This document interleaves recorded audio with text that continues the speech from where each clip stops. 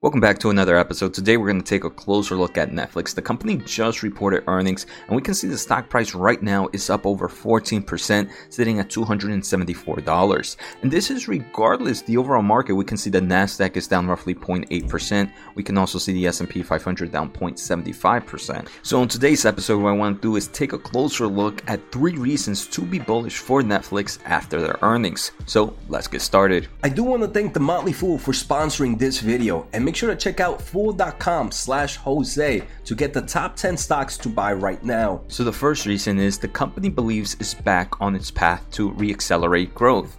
We can see unfortunately year-over-year revenue growth this quarter was 5.9%, and for the upcoming quarter will only be 0.9%. The company does believe in the long term of things they can go back to that double-digit revenue growth, and we're going to explain some reasons why. But first, we can see global paid memberships did increase by about 2.4 million. That's 2 times as much as it previously expected during their last earnings. Outside of growth in paid members this quarter, they do expect a strong growth in quarter 4 of 2022 of roughly 4.5 million new subscribers. During their shareholder letter, they do mention over the medium term they believe they can adjust their pricing and cost structure for a stronger US dollars. Because this is a company that does deal with a nice international market, obviously the stronger US dollar is affecting them a nice amount, but their long term again remains unchanged to sustain double-digit revenue growth. The second reason to be bullish on this stock is probably my favorite, and that is its content and its originality, something that makes it different from all the other streaming services. The company does mention that more audience research companies are focusing on streaming platforms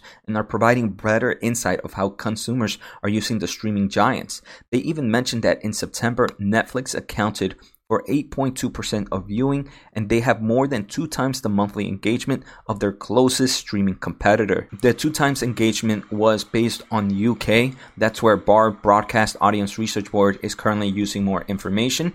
Netflix does hope that more measurement companies come out and start looking at more kind of the concept of how consumers are using the streaming market right now. And Netflix, knowing that they are the leader, obviously wants this because it's going to continue to show how strong they are and how their platform can be used for numerous reasons. And I do believe that's super strong, especially for the upcoming third point, which I'll mention later on. But it's great to have strong engagement with your users and that they're using your platform for a long amount of time, because that becomes very, very valuable to advertisers who want to advertise in your platform. One of the main reasons Netflix mentions that they have strong engagement is because they do that bingeable release. And this is something that numerous kind of streaming players are facing. We have companies like Disney, right, and Amazon with Lord of the Rings, that they release weekly episodes. They don't release all the series at once. Netflix says that no, for us what works better is just releasing almost all the episodes at once, and this can grow the overall engagement of how our users are kind of promoting our shows.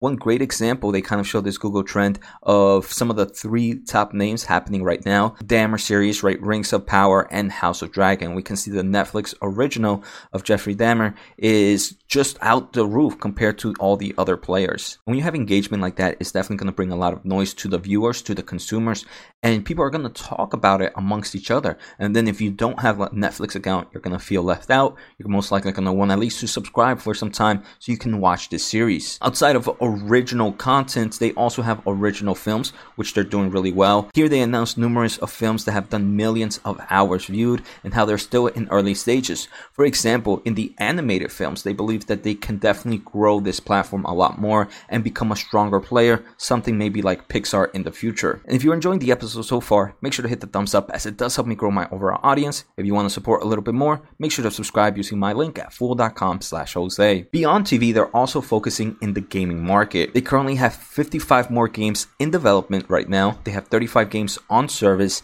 and they're focused in the next few years on creating hit games that will take their game initiative to the next level. And one thing they're trying to do is they're trying to link their content with their games as well. For example, after the launch of the anime Cyberpunk Edgerunner, which had over 49 million hours viewed, the actual game Cyberpunk saw a huge increase in usage by old players. For right now, the Netflix games can actually only be played on the mobile platform, but Netflix management does believe that they want to go a little bit further with this. For example, their content is all on the cloud, it's all streaming. You can watch it on the TV, you can watch it on the tablet, you can watch it on your phone. They want to do the same thing with their games. They want to get into the cloud gaming And I do believe this is a great move for them because, again, they've done it so well with the content that, hey, you'll be able to play games not only on your phone, but on your tablets, on your PC, and also on your TV. I've mentioned this numerous times. I do believe one strength that Netflix could have is games like Family Feud. I mean, imagine you being able to play a game like Family Feud against another family. You and your family of 4, or you and your girlfriend, you or whoever, you sit down and you kind of challenge other players to like a quick match of Family Feud or some form of games that give you interactive with the overall community. So I'm not looking at Netflix games for AAA games like World of Warcraft or like Assassin's Creed, but I do believe they have the strength of creating strong community games that can drive a lot of traction and strong kind of casual games that a lot of people are playing right now. The third reason is the way they're trying to fight password sharing, and they already are planning on releasing the first version, and that is going to be ad tier system. Starting in November, they are going to release this ad tier system into 12 different countries, which I think is going to be pretty interesting. So in the United States, for example, Netflix will now start at $7 per month compared to the $10 that we're staring right now with no ads. And the ad plan will have roughly 5 minutes of advertisement per hour. I think this is a great move for them. And also one thing that they do mention is they don't believe that many people from their non-ad tier system are going to move to their ad tier system, especially if you're only saving about $3 a month. But it is going to kind of give incentives to those people that don't have an account that, hey, I could just pay $7 and get a nice amount of Netflix shows to watch with only 5 minutes of ads. During the earnings call Q&A session, Spencer, the CFO of Netflix, actually said that with this ad tier system, normally it's something that you might start off with losing some money and eventually go profit with it. But the CFO mentions that they will be either net neutral to positive right off the gate. And this is insane because they only announced their kind of ad platform about 6 months ago. They only recently announced their partnership with Microsoft. So it's pretty impressive how quickly they've gone through this road of getting into the ad market. The company announced that they also landed on a thoughtful approach to monetize account sharing and will begin rolling this out more broadly starting in early 2023. So I do think with these two things, the ad market and with the account sharing, this is going to help them grow that revenue growth of double digits for the next long term of things. And they're going to be able to kind of keep their customers and their users engaged in their platform, as we're seeing with their original content in both the gaming aspect, but more importantly in their original films and in their original series. So these are some reasons to be bullish on Netflix after their earnings. Let me know in the comments below if you have any other suggestions. Take care, have a good day, and see you next time.